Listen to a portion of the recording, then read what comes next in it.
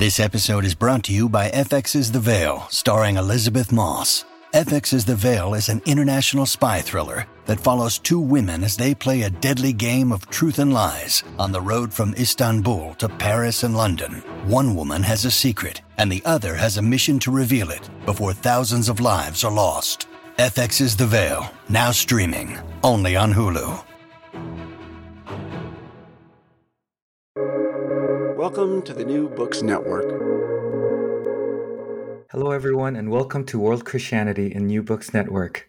This podcast is for those who would like to explore the expansive discourse on world Christianity as a global phenomenon and as an emerging field that examines Christianity's cross-cultural, diasporic, and transnational manifestations by paying close attention to the underrepresented and marginalized expressions of the Christian faith in the Global South. Thank you for joining me today. I'm excited to share this interview with you all. I'm your host, Byung-Ho Choi from Princeton Theological Seminary. And I'm your host, Sun-Young Lee from Princeton Theological Seminary. Race for Revival, How Cold War South Korea Shaped the American Evangelical Empire, written by Helen Jin Kim and published by Oxford University Press in 2022, explores the story of modern American evangelicalism through its relationship with South Korea.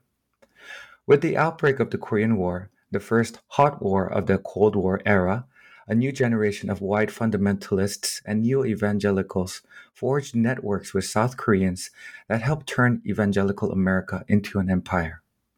South Korean Protestants were used to bolster the image of the U.S. as a non-imperial beacon of democratic hope, in spite of ongoing racial inequalities.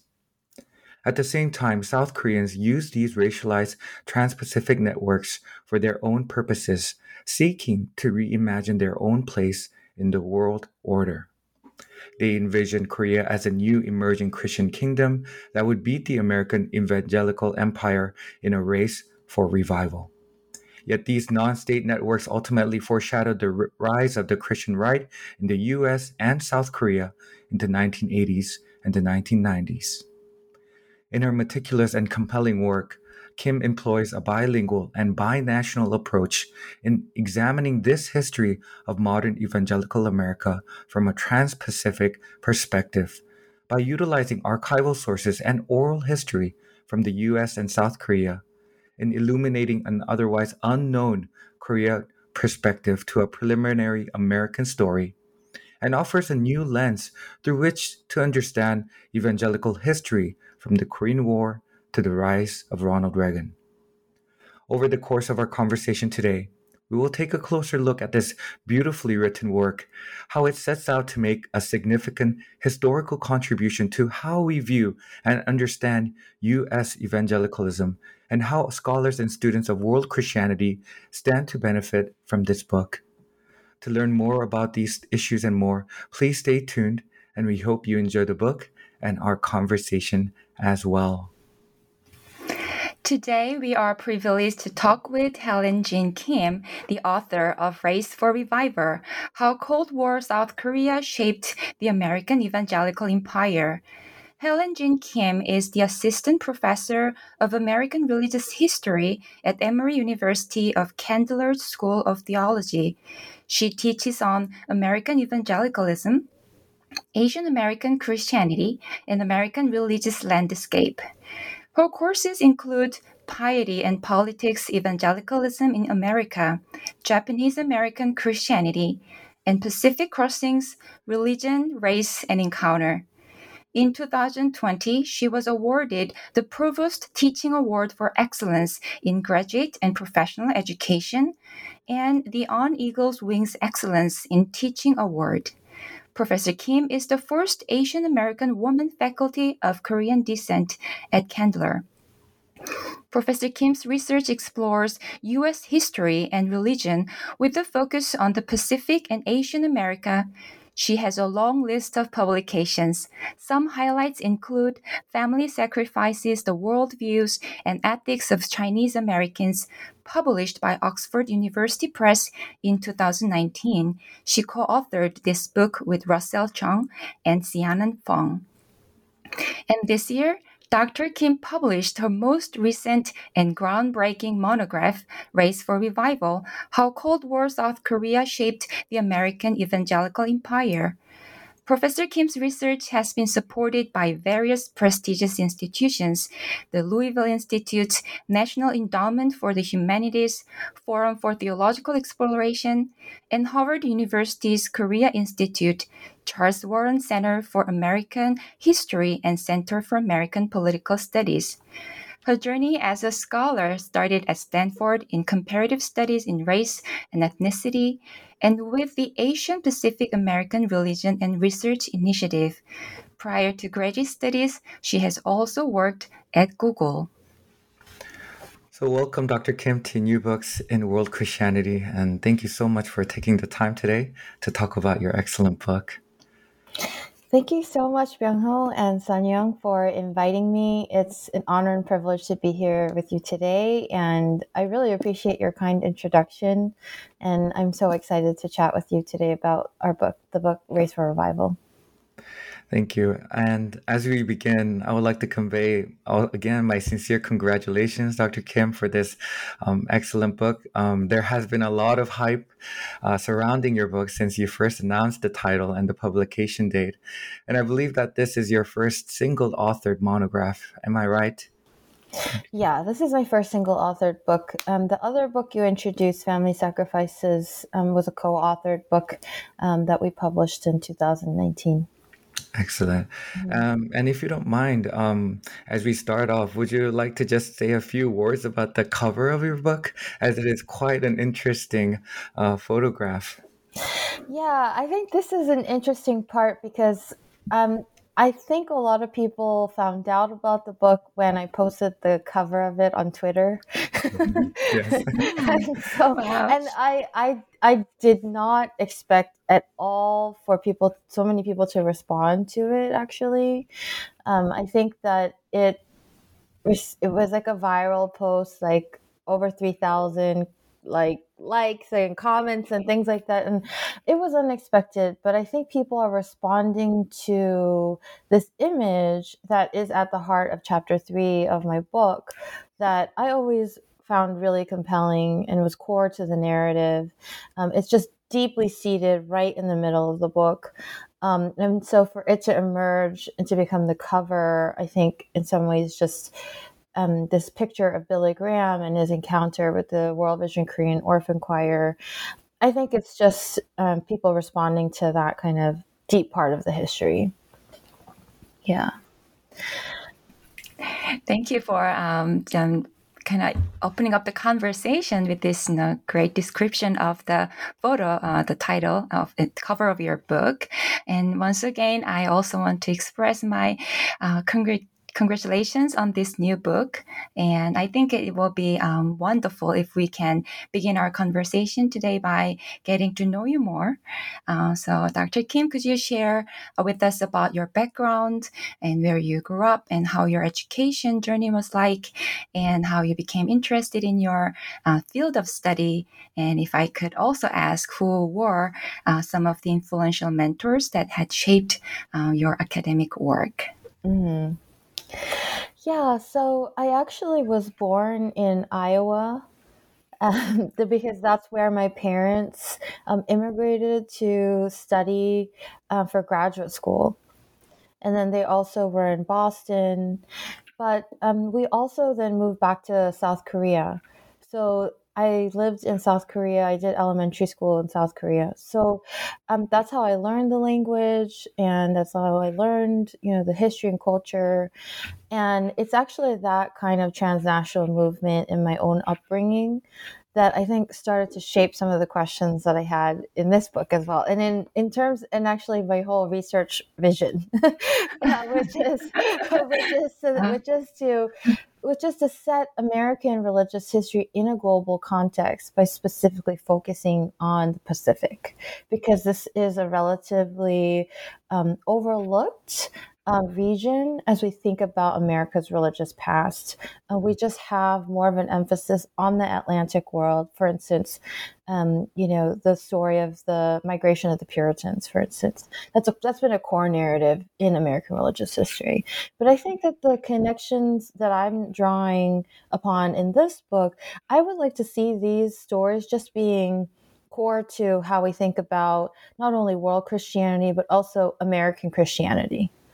Yeah, I see these stories as just becoming in the future just kind of commonplace, right? Just part of our story. I talk about Reverend Kyung-Ji Khan and how he helped to found World Vision, and then Kim Jung-ho 목사님, Pastor Reverend Jung-Gun Kim and Billy Jang-Hwan Kim, and then the women in the cover of the book, Oh Ji-young 전도사님. She is, she's not a very well-known figure, but I think that she should just be known in our everyday understanding of what World Vision meant in the 1960s. So that's part of what I hope to do with my work, and my upbringing, I think, influenced that. And in terms of just influential mentors, I just have had so many. It's hard to name. But I will say that, in part, just because I was talking about my own upbringing, is that my parents, I think, have been, significant mentors. They didn't examine me in my qualifying exams or anything like that, right? And David Hempton, as my dissertation advisor, really gets most of the credit for just spearheading my project and all of that. But I think it's just following them around the world that also is what shaped my questions. Yeah. Oh, thank you so much for this opportunity to get to know you better. And in regards to thinking about your book and your journey, I would like to invite you to kind of tell us more about how you came to write this fascinating work, Race for Revival, and how this journey began and what led you to writing this book. I know you've mentioned how this is more, in a way, in a personal note you've encountered and your journey thus far in your personal life, but you can speak to academically how you began. I think I remember in the beginning pages how you were also actively involved in raising awareness of Asian American issues here in America and so forth. So would you like to share us a little bit more about this journey you had? Yeah, I think there are many origin points for this project. But as I write in the preface, many of the questions that fueled this project started, when I was a freshman in college. So at Stanford, I was intent on being an English literature major because I love books, I love fiction. But then I encountered an alternative spring break class where you combine kind of community learning alongside of academic work. And that's when I started to ask questions about religion, and especially religion and inequality within the Korean diaspora. And for me, when I thought about the Korean diaspora, I couldn't think of Korean America just in terms of its own kind of local location in LA or San Francisco or Atlanta, something like that. I always, for some reason, imagine its connection also to Asia and to its connection to Korea, right? That kind of transnational imagination was just endemic to the way that I was starting to ask questions about religion. So what does the Korean American Immigrant Church have to do with Korean Christianity as it developed throughout the 20th century? Like, it just had, for me, they had to be connected. And I couldn't study Korean American Immigrant Church, or even in thinking about Korean Christianity, I wanted to know about how then it spread from Korea. So that's to think about Korean Christianity or Korea in global context, right? Even when we think about various periods of Korean Christianity, I wanted to know, well, there were actually linkages of Christianity beyond the peninsula, right? Whether it's to Japan or whether it's to America, whether it's to Russia, I want to think about not only America in global context, but also Korea in global context. And so it's just making those kinds of transnational linkages that really spurred my work. And I'm happy to talk more about specifically a Trans-Pacific lens. Well, I'm sure we'll get to that further in the interview, but I do want to briefly say that a Trans-Pacific lens is about, which I utilize throughout the book, that's core to my research paradigm in this book. And a Trans-Pacific lens isn't just about thinking about, categories beyond the nation state, but the Trans-Pacific lens is really very much rooted in a research paradigm that Asian American studies and its connection to Asian studies very much developed. Okay, so I write about this in the introduction of the book, but a Trans-Pacific lens is rooted in the long formation of Asian American studies and its attempt to also bridge gaps with Asian studies. Okay, so it is very much interested in questions like race, and it is very much interested in questions of empire, and less so questions about religion. But I'm a religious historian. And so for me in this book, I'm bringing religion, especially using the fields of American religious history and world Christianity, then to bring it into conversation with Asian American studies and Asian studies. Okay, so we have a very kind of interdisciplinary paradigm when it comes to transnationalism and a trans-Pacific dimension. And it is also what distinguishes this project from others, which is to say that when I think about American religious connections to South Korea, I'm not just thinking about what are, here are some interactions, or here are some places where they met, something like that. No, I'm saying that these stories are intertwined. They're absolutely intertwined. And so I want to reimagine, how do we make sure that we are constantly seeing these stories as intertwined? And that's where the Trans-Pacific lens is really important. And I'm thinking about religion, politics, and race all together, right? So I think some of this will further unpack, but I wanted to foreground that because that is crucial to the way that this project is framed. Wow, well, thank you for sharing your fascinating story, how you get into the studies and this project. And also, I really appreciate the way you describe the Trans-Pacific lens. It's not just between countries. It's really in a connection across discipline, geographical regions, race, and everything. And that really speaks to my research approach as well. So I hope to copy some of your methodology and lens with your books. But just a quick follow-up question. So since this is a history project, the first thing that comes to mind is, where do we get to know about the past? So I was wondering what archives and resources you turned to as you wrote this book, and how was your writing experience overall? Yeah, I know that you're both working on dissertations, so this is bringing me back to that very time when I was starting to enter the archives, doing the field work, doing the writing, all of that. I'll have to say that it was such an exciting time. Such an exciting time. Because when I first started this project, I worked on it in a lot of different ways, but part of it I did work on as my MDiv thesis, and I started with Campus Crusade for Christ and just Bill Bright and Jung-Gun Kim, and I really didn't know the story of Billy Graham Evangelistic Association or World Vision at that time. The way that I found out about those stories was just by pulling the threads in the archive. And starting to see the connections. There wasn't any other way that I knew about it. Does that make sense? Because I didn't read about it in a book.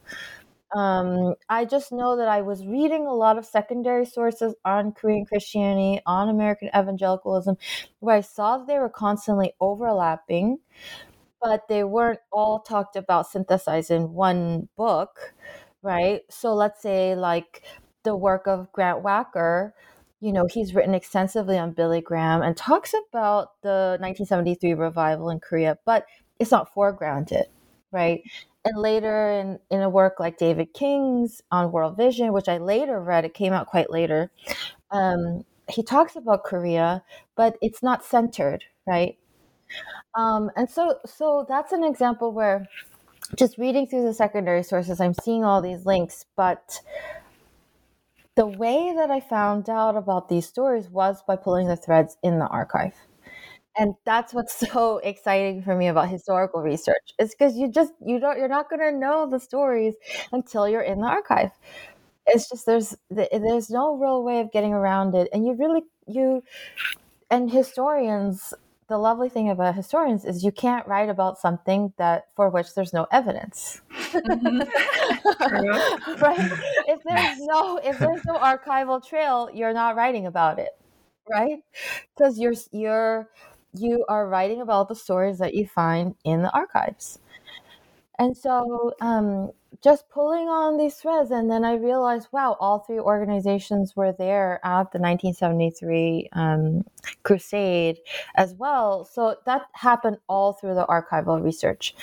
I know you were also interested in the oral history piece, and that happened by just wondering, for instance, the World Vision Korean Orphan Choir. I read so much about them in both secondary sources and primary sources. I just wondered, are they alive? And I realized, yeah, they are. Oh my. So I was at Harvard at the time, and I had done some research in the U.S. And I just thought, when I go to Korea for 6 months of research, I'm just going to go ahead and ask. And I did. And sure enough, many of them are still alive. So I had just prepared the IRB in advance. And then just one thing led to another. And that's how I did interview Oh Ji-young, who's on the cover of the book. And her story is fantastic and also inspired me for my next project. So this is just source after source introducing me to the story that it's inviting me to write. Right? So I think that's that's the part that's so exciting about historical research is there's no way to really, you can hypothesize, you can anticipate, but you really don't know until you see the evidence and you see the archives, you meet the people. I love your expression, pulling on threads, and the excitement you discover when you see something new or when you see those interconnectedness. The rush you have is quite different. I'm sure Sun Young and I have also can really echo, and also we feel that that excitement when we go through that. And I really liked how you were able to go through oral history. I think that's something that I think should be more utilized as well throughout looking into histories as well. So thank you so much for that detailed answer and for sharing about this, your overall writing experience. And as we kind of turn to the beginning pages of your book, we can see that it was comprised of 5 chapters. This is including also an introduction and a conclusion at the end.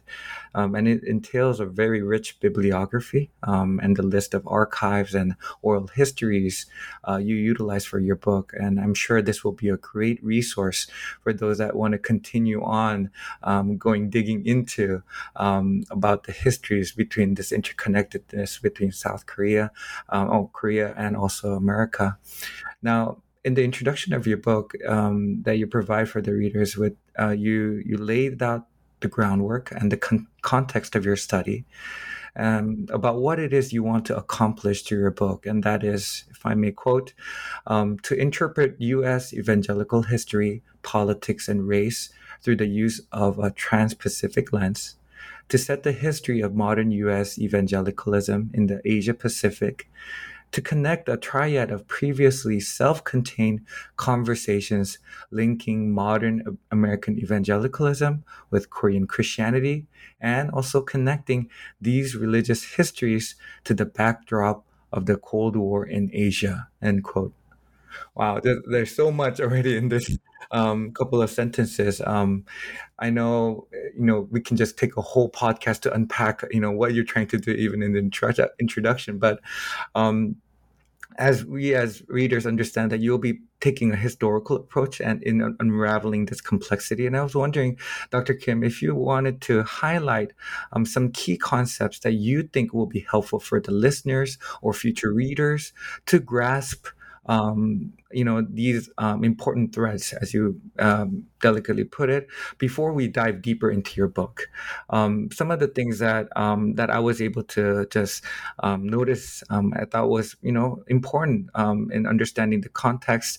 Some of the keywords were such as Korean War, or the word evangelicalism. That so much baggage in that word too as well, or even just the title of it. I love the title, Race for Revival. What is this race that you're talking about? Because the word race itself is dual meanings. We think of this marathon kind of race, or we also think of this race between ethnicities and so forth.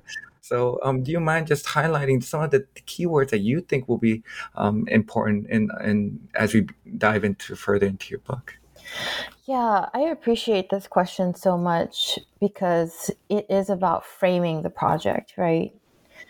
And since you both are scholars of world Christianity and are historians, I want to speak to how this framing of the book is connected to the field of world Christianity, as well as speak to how this book is trying to bring something new to that conversation.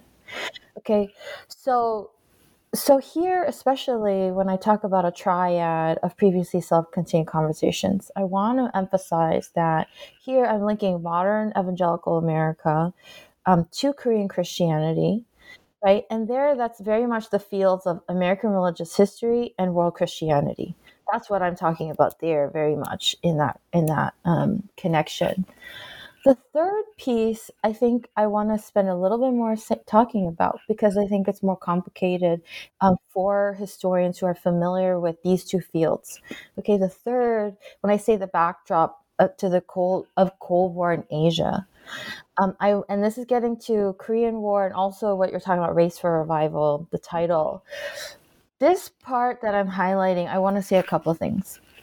When I say Cold War in Asia, that is referring to a particular kind of literature that overlaps with both Asian studies and Asian American studies.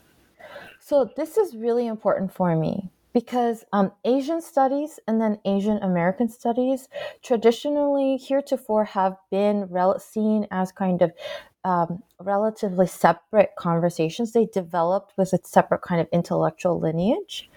And so there has been a way in which Asian American studies and Asian studies kind of talked in separate conversations. In this book, I want to, as much as possible, try to bring these conversations together, in the sense that when we talk about the outbreak of the Korean War, that's very much an Asian studies kind of project, right? But also Asian American studies scholars are very much interested in the Korean War. Right, so I'm trying to bring those conversation partners together and then linking them to the religious history discourse that American religious history and world Christianity is very much involved in. So when you make those links, then you're also going to be introducing concepts of inequality.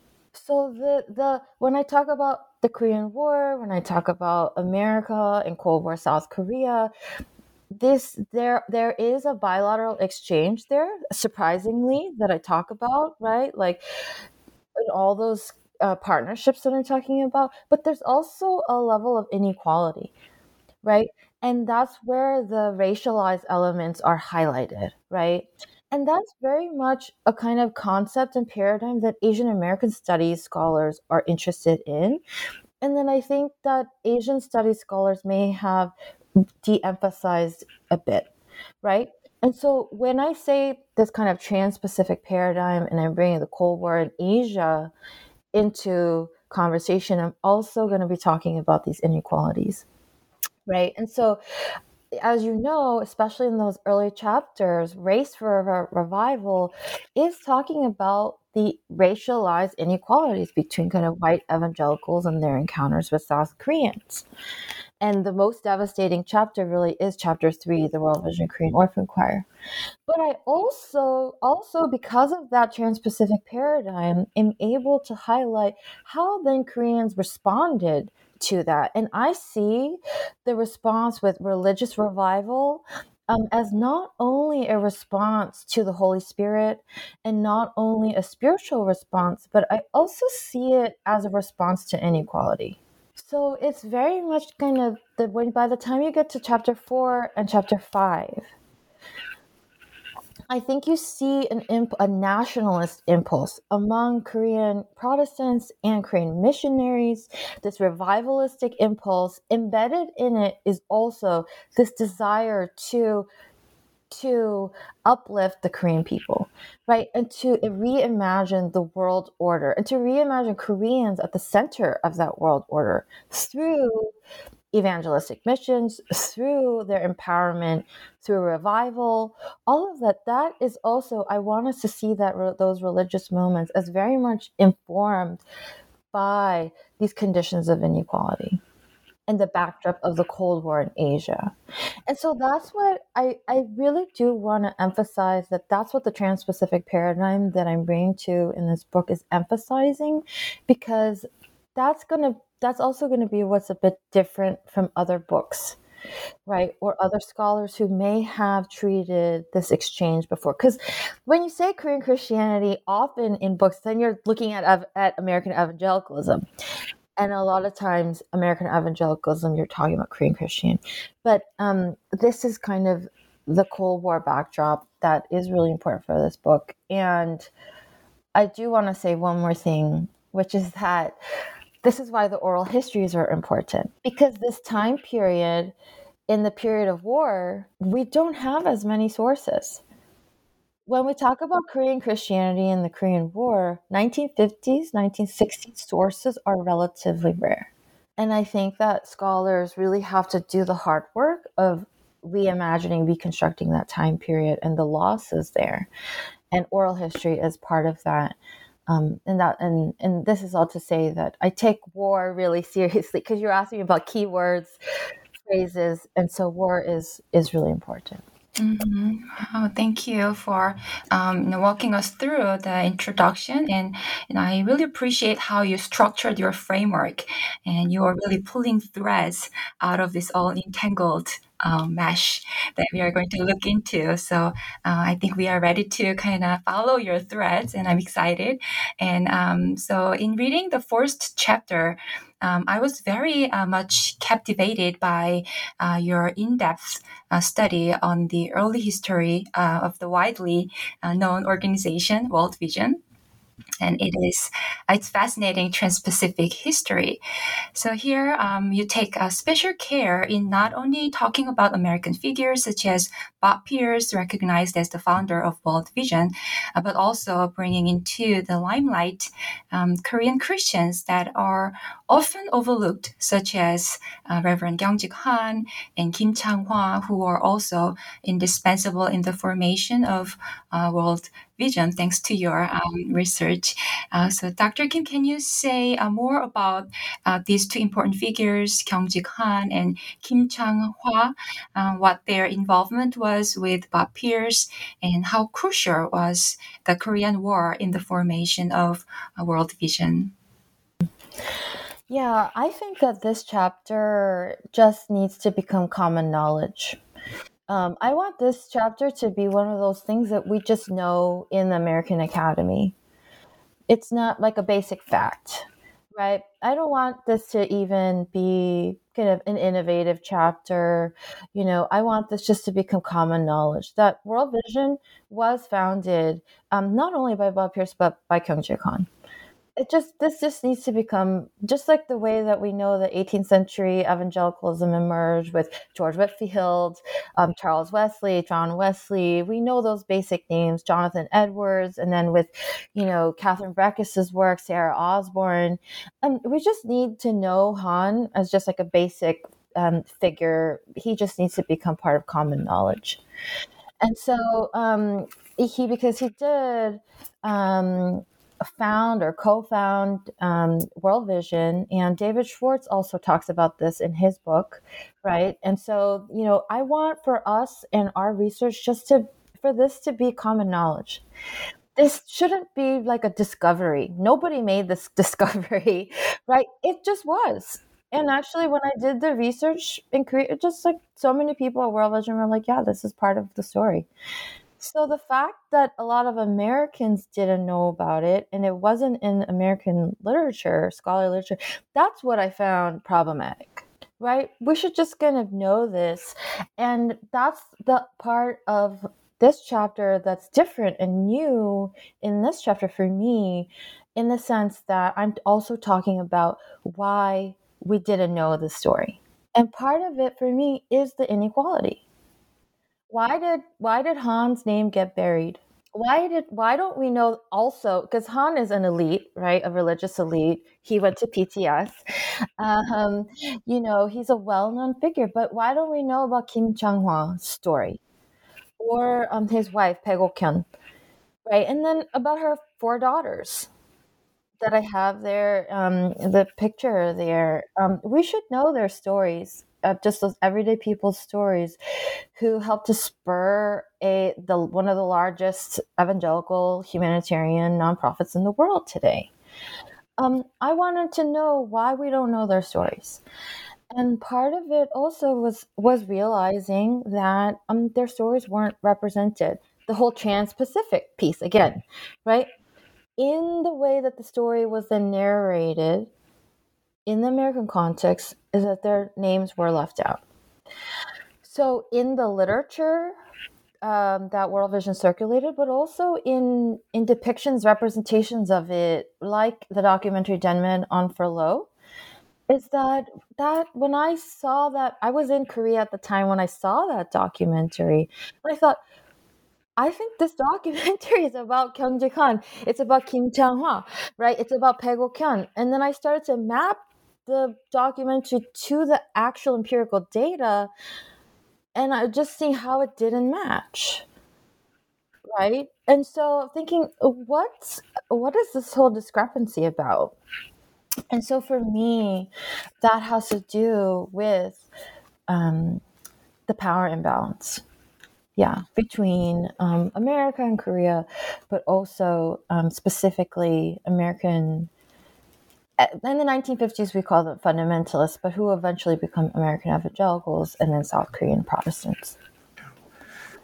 Thank you, Dr. Kim, for that answer. And I totally echo what you said, that this should be common knowledge within the academia. And again, this is what we as or Christianity scholars try to do in the field, shed light on sources or on figures, on importance of these stories that have been overlooked, marginalized, or even glossed over oftentimes. So again, I echo your answer, and thank you so much for answering that. And now kind of segueing into the second chapter, and I love the title and the contents of this as well, because I think it will resonate with a lot of the stories of international students and also American immigrants as well, immigrants from Asian ethnicity, Asian background. And here you titled this chapter as Students, Immigration, Conversion, and White Fundamentalism, 1950 to 1960.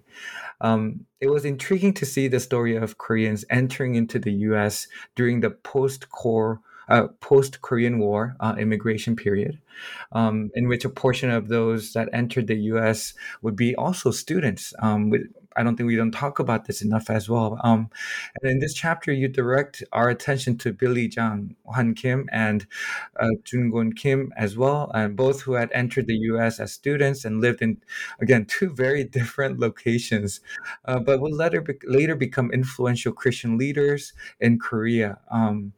And if it's all right with you, Dr. Kim, I would like to focus the following question on Billy Kim, on this figure as well, for the sake of time. For our readers, again, so much depth to both figures, but right now, I wanted to shift our attention to Billy Kim. For those who are familiar with the modern history of Christianity in Korea, his name might be familiar, as he had served as the charismatic translator for Billy Graham during his revival crusades in Korea. I think I remember seeing videos of those Billy Graham crusades in Korea, and standing next to him is Billy Kim as well.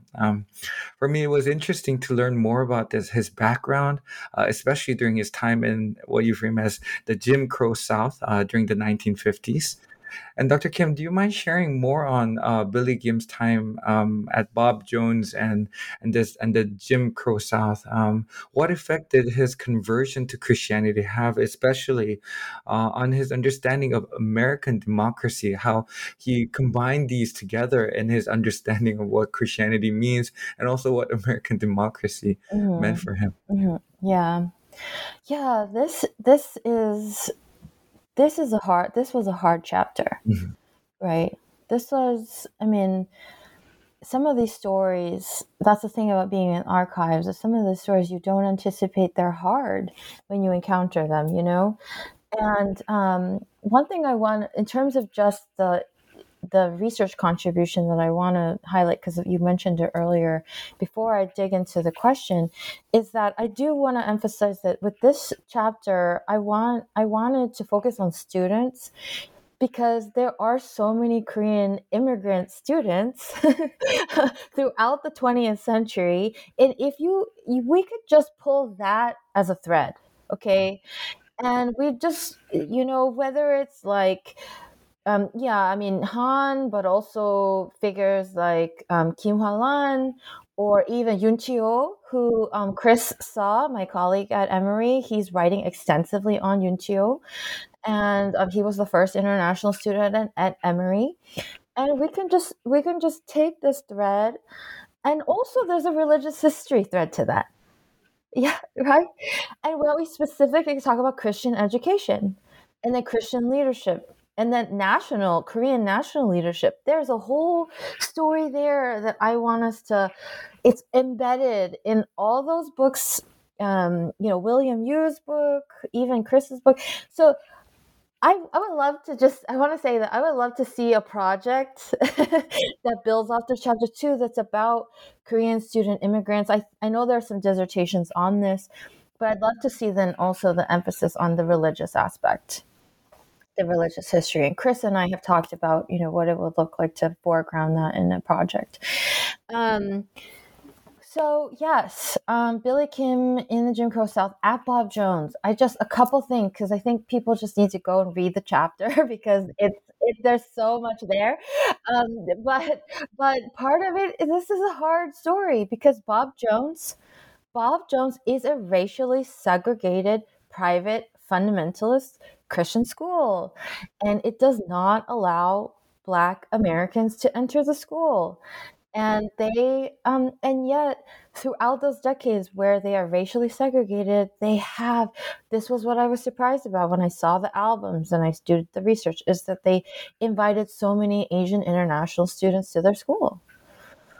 And so I studied the racial dynamics there in that kind of exclusion and inclusion. And yet it wasn't as if Billy Kim's time there was a walk in the park. This was a very difficult time for him as well, in the kind of Orientalism that he experienced at Bob Jones. And in some ways, that racial background and tension and challenge is also informing how he thinks about American democracy. And he has, in fact, to answer your question, a very positive view of American democracy, in spite of all of the ways that American democracy is failing when we specifically look at race. But he very much incorporates that into his understanding of Christianity. And so what I see from his example is that Billie Jong-un Kim exemplifies a kind, and especially through that kind of educational experience, a kind of Korean Christian sensibility that also sees kind of U.S. military intervention or the Korean War in a relatively positive light. Right, so kind of threading that political history together with the religious history to create a kind of theological vision that does see America in a very positive light alongside of God in a positive. So God and America is being intertwined and uplifting both at the same time, right? And I think that. We can't just take that perspective for granted. We have to think about how that was formed, right? And I think it is formed through moments like this. Mm-hmm. Yeah. Wow, thank you for sharing. And also, I really appreciate your questions. You raises the powerful questions that leads to an intriguing stories. And chapter 3, in this chapter, you also trace the history of World Vision Korean Orphan Choir. And this chapter shows us that the grand narratives in history often extend their reach and influence into our daily life experiences, such as children's choirs performances we applaud, and the media stories that drew our attention. And this chapter literally blew my mind as it reveals the choir's untold history entangled with Cold War diplomacy, racial formation, Orientalism, and the U.S.-Korean relations. This chapter even sheds light on the shadows behind the children's singing and smiles. And I found it fascinating that you interviewed one of the choristers you mentioned earlier, Oh Ji-young 전도사님, who also appears on the cover of your book. So with her story, you presented history in a vivid and a very powerful way. So Dr. Kim, would you tell us more about the orphan choir? And I wonder how you got the encounter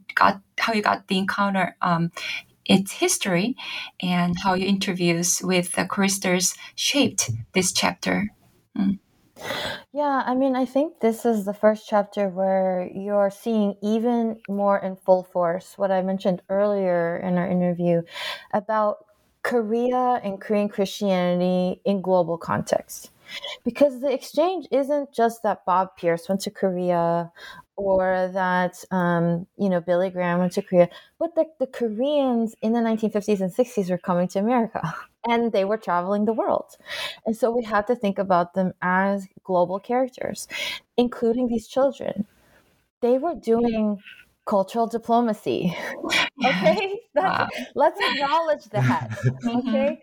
These children, some orphans, and then some who weren't actually orphans, right? As I reveal, part of it is a kind of philanthropic representation, right? And so, but these children are doing cultural diplomacy, right?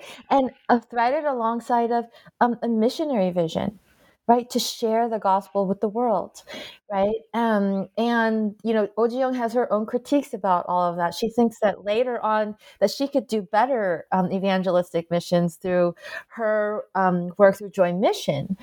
But she's getting early exposure to that through the Korean Orphan Choir. And so I just want to first say that this chapter is also such a challenging chapter. There are so many shadows like you're talking about, but I first want to say that this is Korean Christianity in global context. Okay. And in the children doing also Korean cultural diplomacy. So we have to acknowledge the work that they did. And also, this is kind of this. I do want to just say this because lately there's all this whole K-pop craze. Yes, and K-pop, it's being so global and all that. But there's this whole long history of young Korean people singing for the world. Wow. Okay, and hey, the Korean Orphan Choir is part of that history. Wow. So it's not just BTS all of a sudden, right? It's also the World Vision Korean Orphan Choir who laid this background, right, of just representing the nation, representing what's best of the nation, and just these wonderful performances. And so I came to this work, though, not from a religious history perspective. First, that's how I've narrated it. But first, I actually found out about this through all this other literature on Korean adoption. Yeah, and then I saw the religious threads, and then I wanted to work on them from that perspective. But there's a whole literature on Korean adoption that is intertwined in this chapter. But yeah, as you also know, there's a difficult story of inequality there, right? And I think we have, that was really hard to write, but you know what I said, like, we have to know this, and that there's this joy with the choir, but there's also these shadows, right? This hardship, this extreme hardship. And I think that is representative of the kind of Korean Christianity that's forming in this period too, in the 1950s and 1960s, as they're rebuilding in the South, is that there's this exuberance and excitement and expansion and revivalism, but also there's this deep sadness, right, that's there. And so I wanted to be able to capture all of those dimensions, and for us to be able to celebrate the revivalism, but also to be able to say, hey, there's a shadow there too that we have to pay attention to and reckon with, right? So let's look at all of it. Yeah. Again, thank you for this chapter, Dr. Kim. The chapter 3 is, for me, I've never encountered and never known about this World Vision Korean Orphan Choir before, and this, as you said, has two layers: excitement, at the same time this shadow, as you mentioned, that needs to be brought into the limelight, to be talked about and to be learned and to be informed by others, by the wider audience. So thank you so much for this chapter. As we move to the next chapter, it seems that you pause a little bit in chapter 4. And what this means is that this book leads us from 1950s, when the Trans-Pacific Protestant Evangelical Networks emerged from the Korean War, then to the 1960s, where evangelicalism shaped and reinforced the ties between the U.S. and Korea.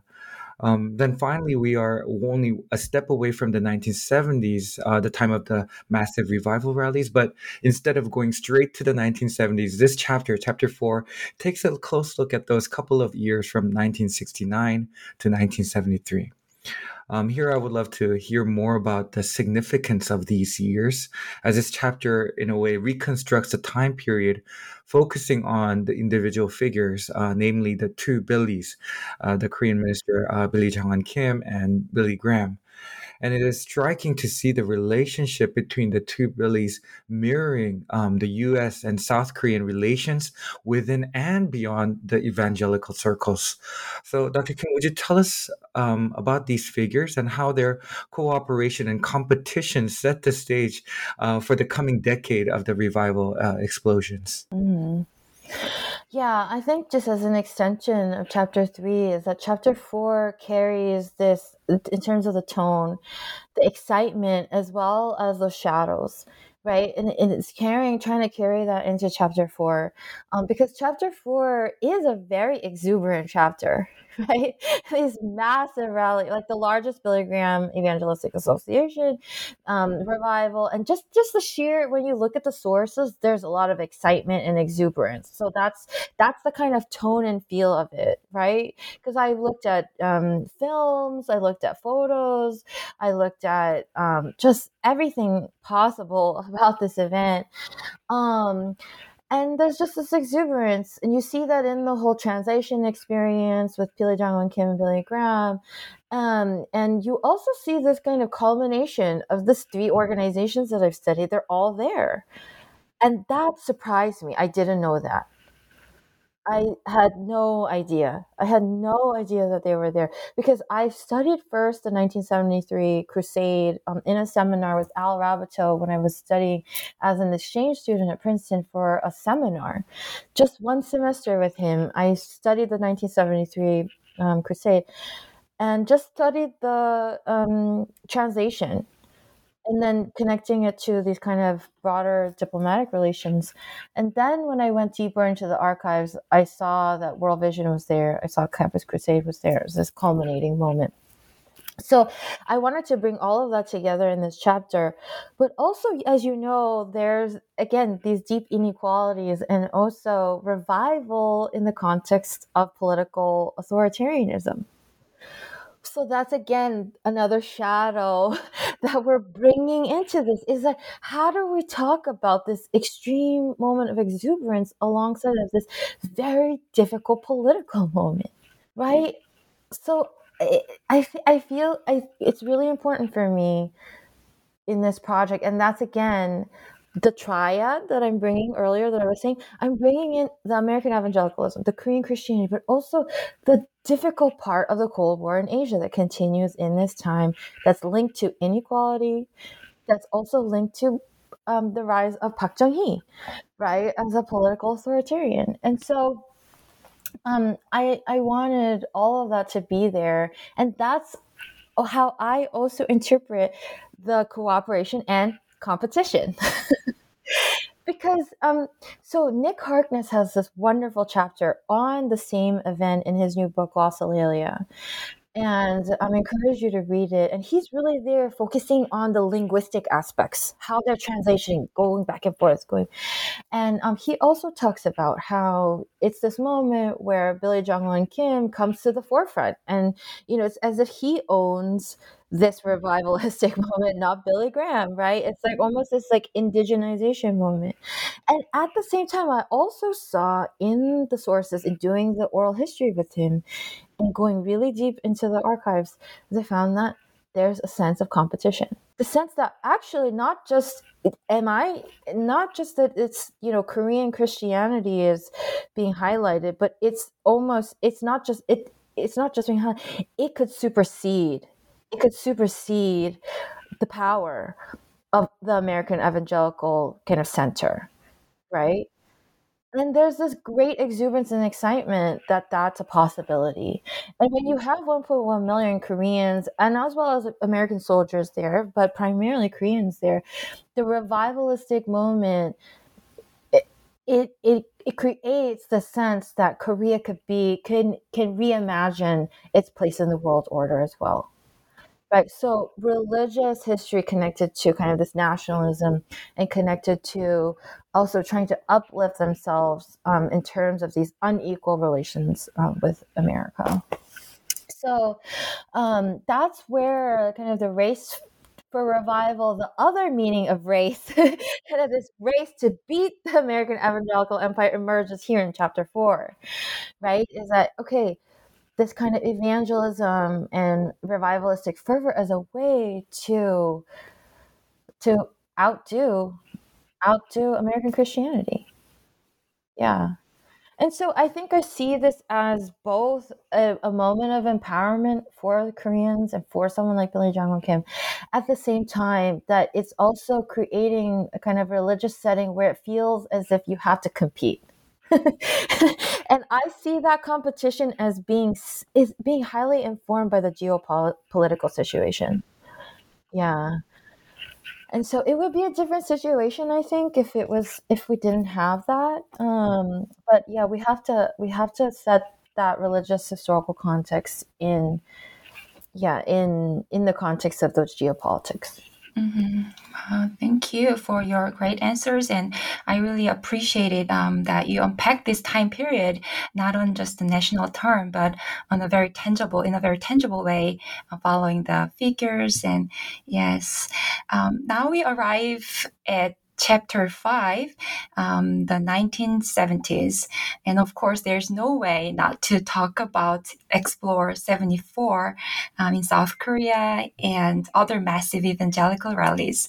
So you titled this chapter Explosion, and they were indeed explosions, not just in terms of the numbers of people, but actually, also in terms of their influences in shaping the international and domestic politics across Korea and the US.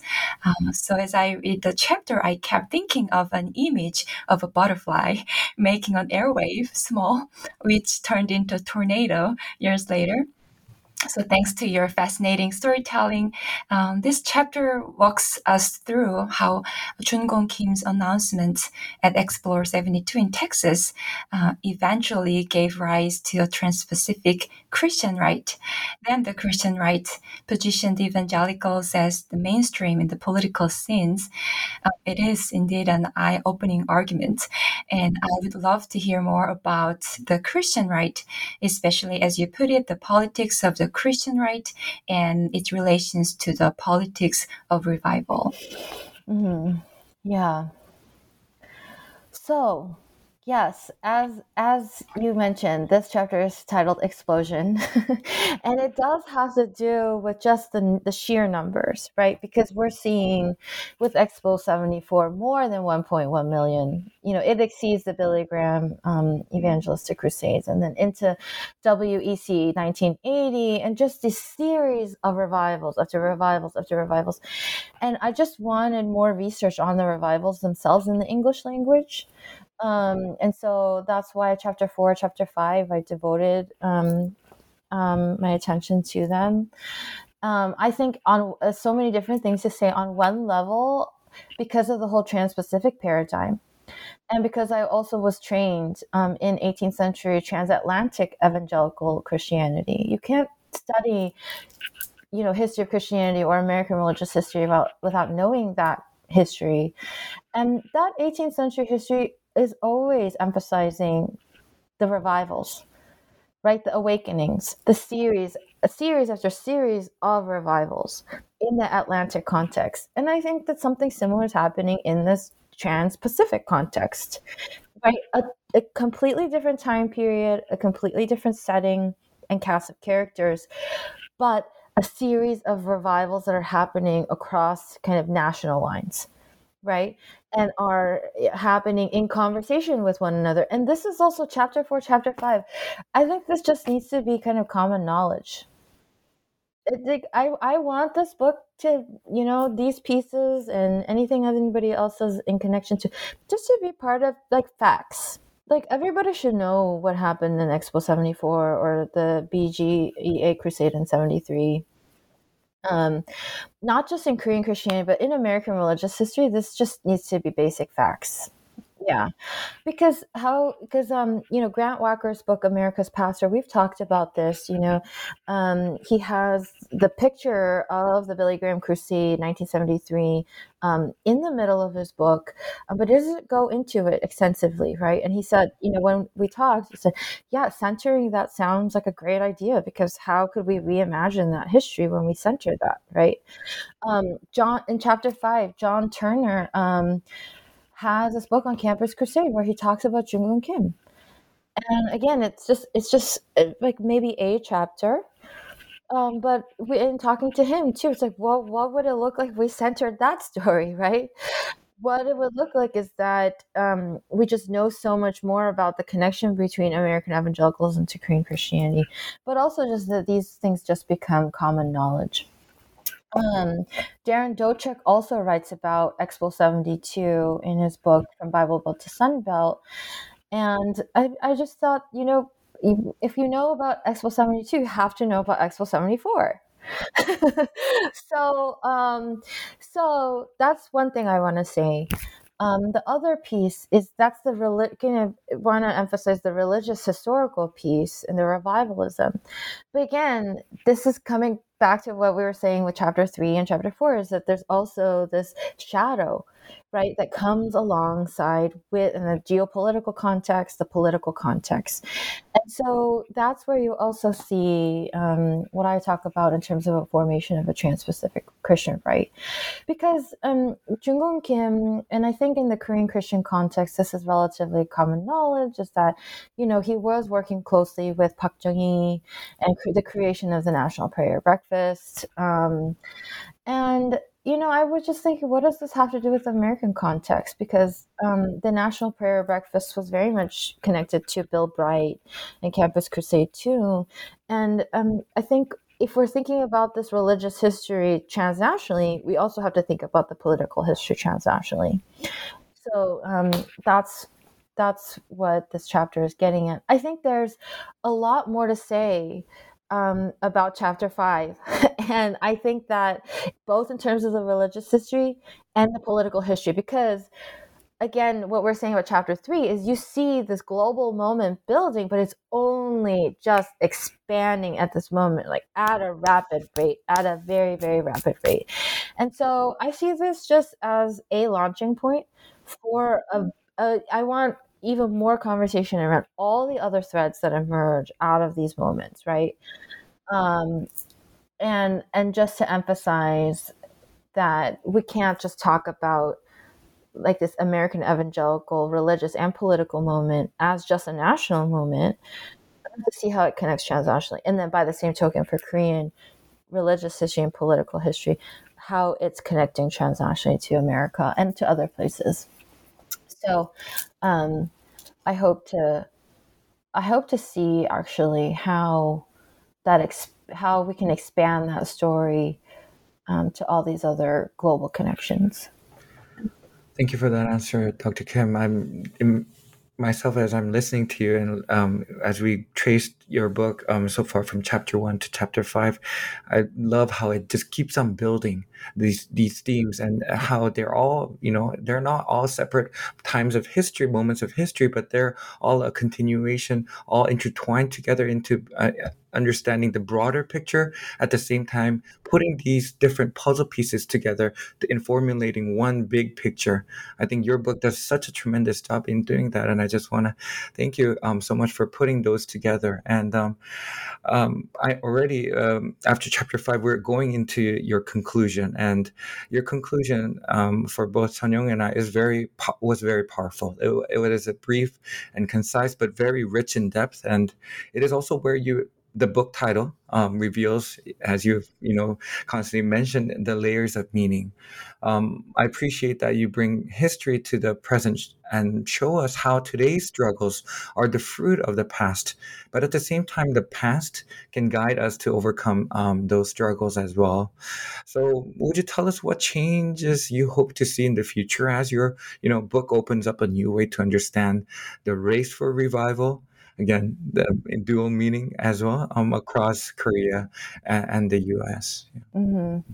Yeah, I think just there are different themes that I explore there in the conclusion, and I think maybe I'll center my comments on the title, because I think by the time you get to chapter 5, you realize, wow, this is an extraordinary phenomenon, right? And it needs to become just common knowledge in the Western Academy.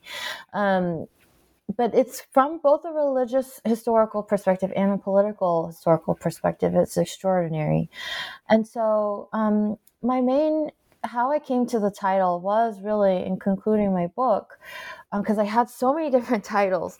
And this one is the one that stuck, because at the end of the day, in reflecting on the religious and political history, I thought,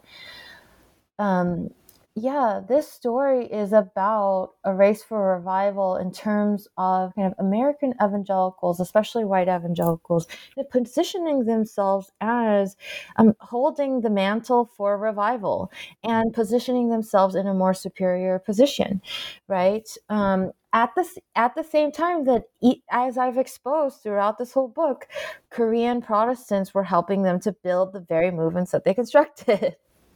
Right? So when we know this history, you realize there were so many other actors, and it's actually not quite empirically correct to say that the American evangelicals, and specifically the white evangelists that I study, actually held ownership over the work that they did. They weren't the sole people responsible for it.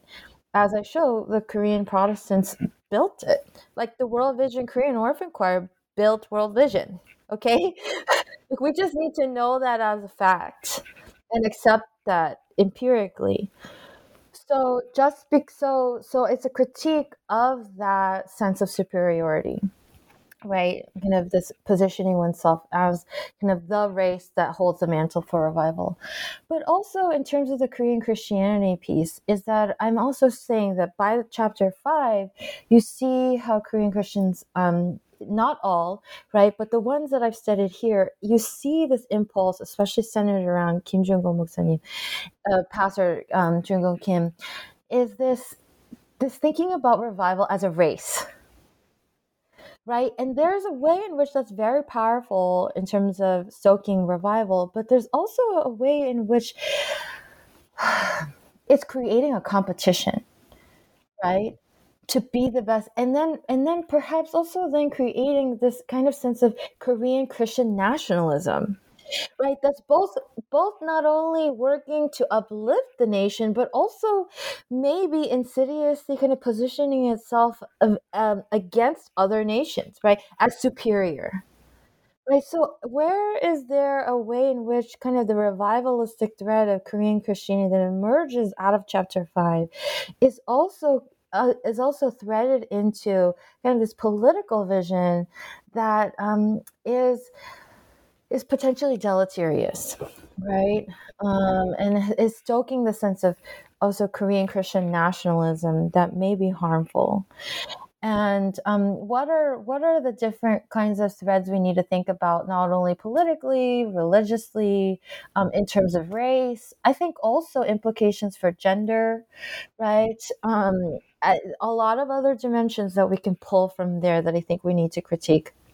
And so that's where I'm heading with that conclusion, is to say that on both sides of the Pacific, we have some kind of critical thinking and reflection to do.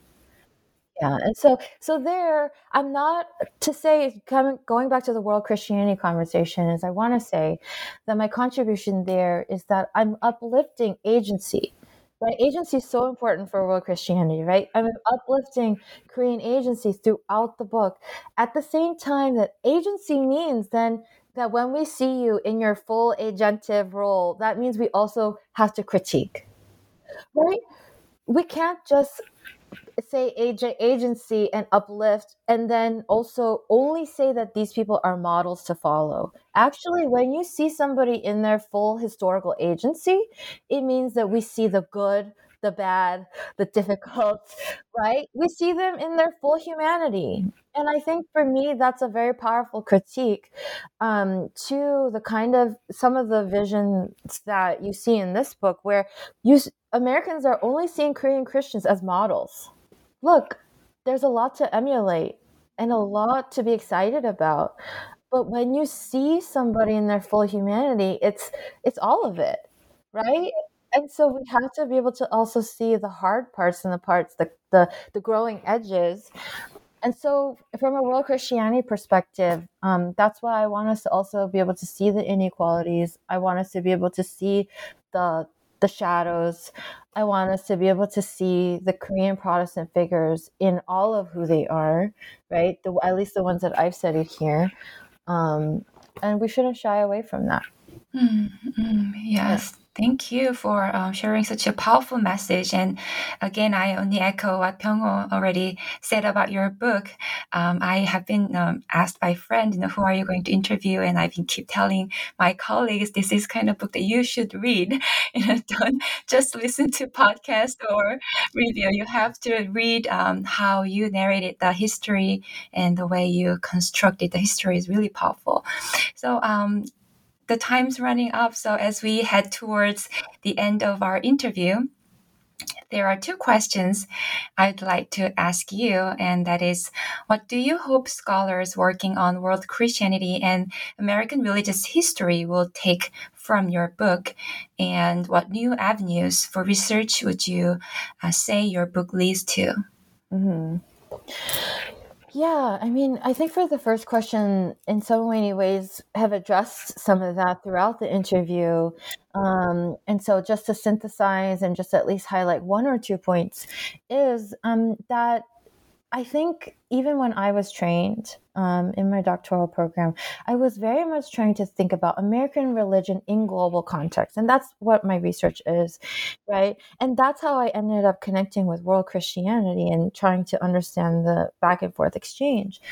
And the piece I do want to highlight there, though, is when I say the triad of conversations I'm trying to bring in, the Cold War in Asia, the third piece, is that there is a dimension of inequality that we still have to face and we still have to be able to talk about. And this is what I was saying at the conclusion too, is if we're talking about the agency, right? That's what I found so exhilarating about world Christianity is the agency, the argument about agency. But I think agency is a spectrum, right? And there are times when historical actors have more agency and times where they don't, right? So the first chapter, Han, he's very agentive. He's informing the formation of world vision, right? But we also have to contend with the fact that his name was relatively submerged.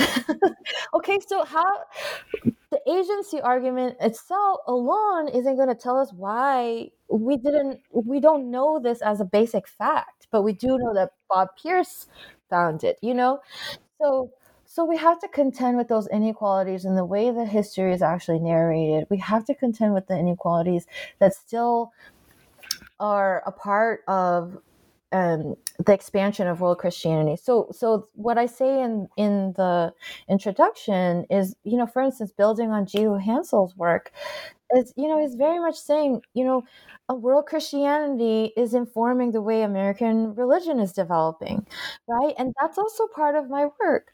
At the same time, I'm raising questions. Then why don't non-Western, non-white Christians have more of a center in American religion?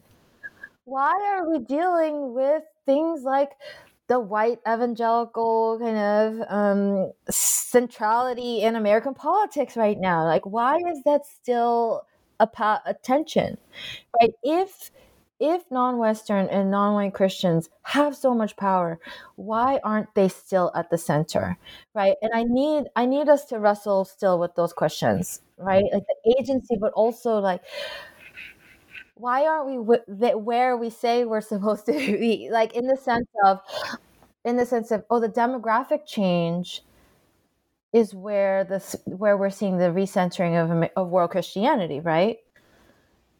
But why doesn't more power lie with non-Western Christians is a question that I still have, and I think it does have to do with geopolitics and questions of inequality. And so, yeah, new avenues for research. Just would love for us to continue to have conversations, at this nexus, this kind of triad that I'm talking about, and and to really bring our historical research to bear on our troubled times, right? We're going through troubled times. And so how can our research inform and give us wisdom for navigating troubled times? Yeah. Mm-hmm. Oh, wow. Dr. Kim, thank you so much for that answer and also for your time today to discuss your book. We have finally come to the concluding part of today's interview where I usually ask one final question to my guests and for Sanyong and I to host you. We would like to ask you this question together, and that is, do you mind sharing with us about your current and also your future projects and what you hope to work on? We would love to hear. I think you briefly mentioned that you were thinking of another project as well, but we would love to hear what you're hoping to work on in the future as well. Mm-hmm. Yeah, I mean, my research vision is to set American religions in global context with a focus on the Pacific. And that means that I focus on U.S. religious connections to Asia Pacific, and also, transnational histories of Asian American religions. And that's my research vision. The next decades, that's what I'm working on, right? Wow. So this is just the first single authored book that's doing that, and then the next projects are just continuing to build that research vision, right? So the next project that I am working on toward that research vision is, if in this project I focus more on religion, politics, race, on the next project is kind of religion, gender, and economics. But I still want to focus on this trans-Pacific context, and I still want to focus on U.S. connections to Korea, and still want to think about U.S. religion in global context, Korean religion, Korean Christianity in global context, right? And this is going to happen through a project that focuses more on Pentecostalism. Yeah. And so I just want to continue to build on some of these threads in this book, and continue to think about these national histories as interconnected, and setting them in a broader global framework. Yeah. Wonderful. Those sounds like great project, and we look so forward to reading more of your works, Dr. Kim. And once again, thank you so much for being on the podcast today. Thank you. Yeah, thank you so much. You all are wonderful conversation partners. I have thoroughly enjoyed having this conversation with you. So, and I really look forward to your work. Thank you so much. And Yeah. thank you. And thank you everyone so much for listening to today's episode, in which we explored Race for Revival, How Cold War South Korea Shaped the American Evangelical Empire, written by Helen Jin Kim and published by Oxford University Press in 2022. This is your host, Byung-ho Choi. And Sunyoung Lee. Stay tuned for the next episode on the New Books on World Christianity.